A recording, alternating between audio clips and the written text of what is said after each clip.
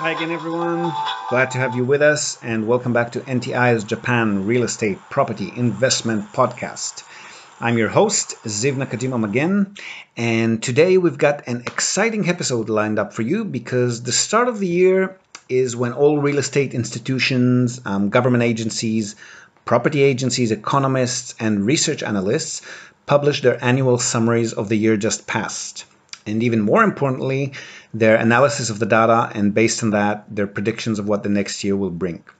So for us as well, who are most of the time stuck nose to the grindstone, dealing with the micro details and the nitty gritty of maximizing investment profits and minimizing losses by fine tuning portfolios and so forth, looking for new deals, this is the one time a year in which we too can take a break and take a more top-down approach, try to see the bigger picture, and hopefully position ourselves accordingly in preparation for things to come.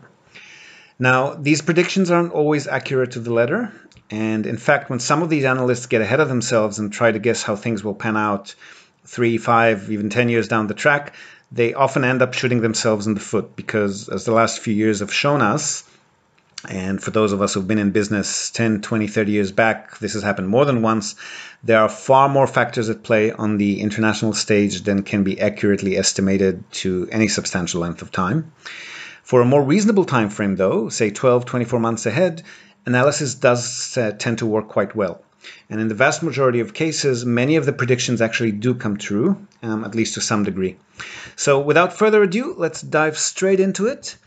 Now, the information we're going to cover here comes from a variety of sources, but a few of the main and most important ones are, in no particular order, CBRE, one of the biggest and most successful international commercial real estate brokerages, PricewaterhouseCoopers, the international accounting firm who, together with the Urban Land Institute, publish one of the best and most detailed annual reports on the Asia-Pacific region at the end of every year.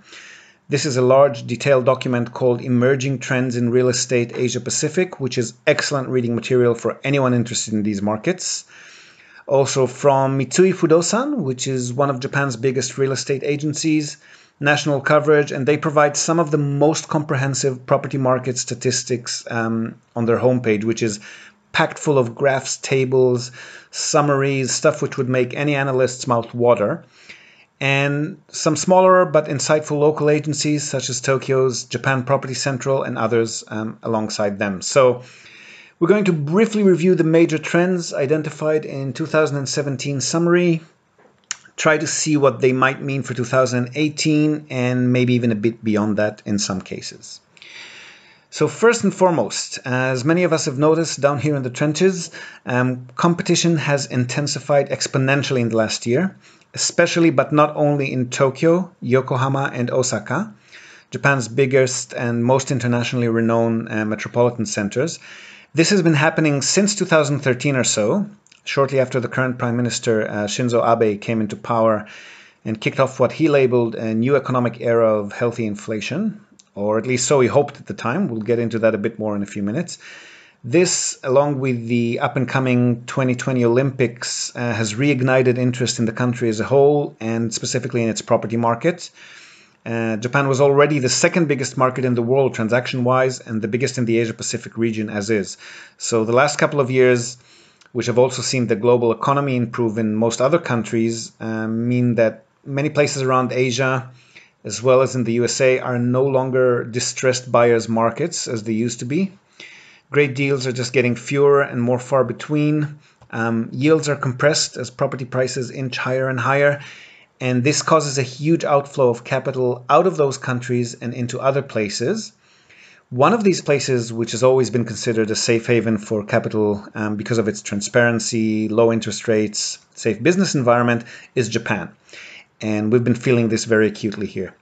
Now, for the very same reason, because existing investors who already have assets here are more cautious about selling these days, most of them adopt a buy and hold strategy, mainly because there are far less good deals to be had domestically or abroad. Both of these dynamics create a situation where, at the moment, demand far outstrips supply, to the point where competition for viable assets in Japan is now at unprecedented levels. This demand comes from all ends of the investment spectrum, so either traditional property investors of all sizes and shapes who are just hungry for good deals, these are now willing to settle for lower and lower yields, higher and higher prices. And even institutional investors who want to allocate more of the resources away from sovereign bond markets, which have mostly dried out and are now providing super low returns. So for these guys as well, even the measly 2 or 3% that they can get from prime Tokyo property assets are a step up yield-wise. The fact that, again, existing property owners are more cautious, prefer not to sell if they can avoid it, has led to commercial sales in Tokyo, for instance, dropping by a third in the first half of last year. And that's led more creative investors to various alternative asset classes, which they may not have considered previously. And we'll get more into that in a few minutes as well. Now, what this intense competition has also done is to further push investors to second-tier markets all around the country. So we've already seen this happening throughout the last couple of years. First from Tokyo to Osaka, Yokohama, then to Nagoya, Fukuoka, Sapporo, other locations. Last year, this trend has intensified to the point where even as Tokyo commercial transactions have dropped by a third, as we mentioned, the national transaction volume has actually increased by about 14% overall. The frenzy in second-tier markets has more than made up for the transaction volume lost in Tokyo itself. So we're now seeing for the first time Japan's 5 secondary investment destinations actually account for more overall transactions than Tokyo itself. That's pretty rare. Now, we've mentioned alternative asset classes. One of the main alternatives, which is gaining spectacular popularity these days, to the point where it's no longer really alternative in the broader sense of the word, is shared offices or co-working spaces. These are places where businesses can rent desks as opposed to entire offices or floors.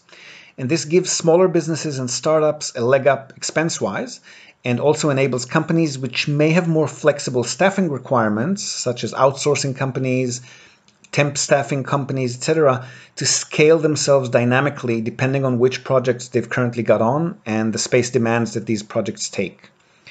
The popularity of these co-working office spaces, along with a bit of an oversupply of new office building stock in Tokyo, is one of the main reasons that rents there have been stagnant and are actually forecast to drop slightly in the next year or two. Of course, the fact that wages haven't been really going up in Japan for a while and that consumption tax has gone up and is due to go up again in 2019, these doesn't help as well, at least as far as rent increases are concerned. Now, this is a big deal for Tokyo because as far as office capital values are concerned, it's been recently tagged as one of the most expensive markets in the world. They're actually second only to Hong Kong as of the second quarter of last year. So any drop in rents here means further pressure on yields that are already severely compressed as is. So yeah, to the more creative investors among you, shared office spaces, definitely a thing. In fact, in some parts of Asia, and Japan is likely to be headed in that direction as well, co-working properties are the major demand driver for office space transactions generally. So definitely not an alternative asset class anymore, not by a long shot, even if some of the more traditional investors find it hard to think of it that way. Now, another asset class that's been taking a beating this year alongside offices is retail property. Not so much small neighborhood shops and shopping centers, but definitely malls and huge department stores. These guys have been waking up to a reality where e-commerce is taking Asia by storm. Traditional brick and mortar shops, shopping centers have been feeling the pain. CBRE predict that retail property rents, which have been trending down all of last year in the higher end areas, will continue to do so this year. Retail property owners are forced, therefore, to reduce rents. Some of them are even taking a page out of the old neighborhood shopping district book and turning more towards food and beverage oriented shops as tenants.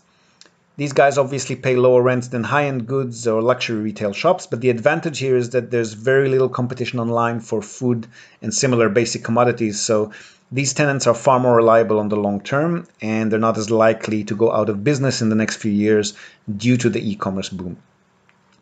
What other shopping center owners do is they lease out spaces to warehouses, to logistics facilities, instead of normal shops. Basic idea here being, if you can't beat them, join them. These spaces are then rented out by the e-commerce companies. Again, logistics warehouses is another alternative asset class that's no longer so alternative. E-commerce takes a lot of storage and delivery capacity, and these types of properties, particularly in or near city centers, are extremely popular these days, as online businesses are slowly moving towards same-day service. So prices for these properties has been shooting up, and more importantly, there are simply not enough of them to be had. And this is further complicated by the fact that major cities, Tokyo again in particular, are extremely short on available land parcels, especially those of the size required by these types of facilities. Some of them have actually taken to buying chemically contaminated land parcels, then cleaning them up, which is not an easy and quick process by any means, but once that's done, they end up in possession of prime land, which can be used for development. On a more macroeconomic level, as the effect of the first 4 years of Abenomics, Prime Minister Abe's new economic policies have now seemed to unfortunately fizzle out. The global community as a whole seems to have come to terms with the fact that Japan is actually slowly but surely shaping out to be on a slower growth scale than anticipated, to put it mildly. The economy hasn't slipped back into deflation where it's been for the 2 decades prior to 2012, but growth has slowed down significantly from over 4% to just over 1%. Interest rates are still close to zero, and without any major solutions to the aging and diminishing population trend, the general consensus is that Japan probably won't bounce out of this slow growth cycle anytime in the near future. As a result, investors are turning away from office commercial properties overall, since these are generally a lot more volatile and sensitive to economic downturns, and they turn their eyes instead to residential property, which is a lot more stable. The reason for this, by the way, is that businesses can be a lot more flexible. Obviously, they can upgrade, downgrade, they can move to different locations, they can even close as market fundamentals change, while residential properties aren't nearly as volatile simply because people always need a place to live, and they're not nearly as quick to move out of places that they've been renting for a while, humans being creatures of habit and comfort. So the land price graph for 2017, which is almost completely flat, does seem to support this general opinion as to the state of the economy. Even though residential condominiums are probably the exception to the norm here, they've actually been rising in price a bit more sharply than land and houses as a rule. And this might continue to be the case until 2020 Olympics again, but anyone's guess after that. So not considered by most to be anything to bank on, these price hikes, particularly since following the recent price hikes of the last 4 years, 2012, 2016, Tokyo condo prices are now near their previous pre-bubble peak. That's back in 1991, and this is a huge psychological barrier for buyers, as they're very wary of going through the same kind of crash again. So yes, residential does seem to be safer than commercial at this point in time for many investors. And while some believe that rents out of Tokyo at least may go up this year, others are more cautious. In any case, residential rents are more likely to remain stable or go up as opposed to commercial rents, which are more likely to continue trending down. Last two trends we're going to cover are J-REITs, Japanese real estate investment trusts. To those who aren't familiar with the term, REITs are essentially funds who invest in real estates, enabling investors to purchase shares or stocks as opposed to being directly involved in property ownership themselves, which gives them more liquidity, access to the property market at much lower entry levels, and without all the hassle involved in managing a property portfolio yourself or hiring somebody to do it for you. Now, Japan's REIT market has taken a slight beating this year. Their yields have compressed, obviously, as a result of the general property market yield compressions that they base their profits on. And since these stocks were pretty expensive to begin with, they've lost about 8% of their value as of the end of last year, when their returns dropped to about 4.2 on average. Those investors who are still involved in the J-REIT scene are moving their fund allocations from mid-level generic REITs to the larger ones who control larger, more expensive assets, or to those REITs who handle specialized areas, alternative asset classes again, logistics, senior assisted living, student housing, hospitality properties, and hotels. Now, the last trend, speaking of hotels again, in the lead up to the 2020 Olympics, There's been a large increase in the number of tourists visiting Japan, especially mainland Chinese. Hotels are expecting close to 100% occupancy as the games approach, and Airbnb, which has recently been regulated and is now a more feasible option in Japan, along with similar platforms, is becoming more and more popular. Now, these particular tourists are more interested in investing their funds in their trip experiences and less so in fancier or luxurious accommodation, as opposed to maybe corporate or business guests. So more and more people are now investing in 2 or 3-star hotels, in guest houses, or in houses and apartments that can be used for short-term stay purposes.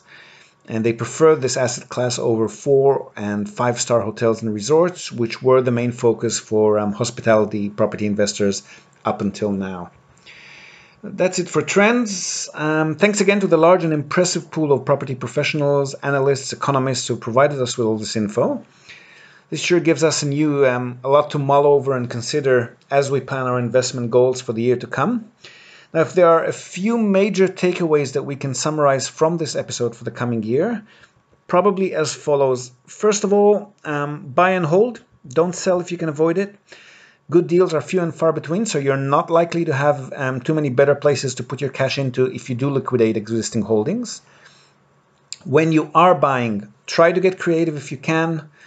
Again, senior assisted living, student accommodation, shared office, co-working spaces, logistics, warehouses, hospitality properties if you can. Even develop your own properties if you can afford to. That'll get you a few extra percentage points on your yields. And if not, at least stick to residential. Commercial, retail, office properties all seem to be a bit more risky going forward, at least for the time being. And lastly, as we've mentioned here time and time again, Tokyo is too hot for comfort these days, both price-wise and yield-wise. There is no need to focus on Tokyo or Yokohama. There are plenty of well-established medium to large cities all around the country, places like Fukuoka, Nagoya, Kumamoto, Sapporo, Kobe, and others.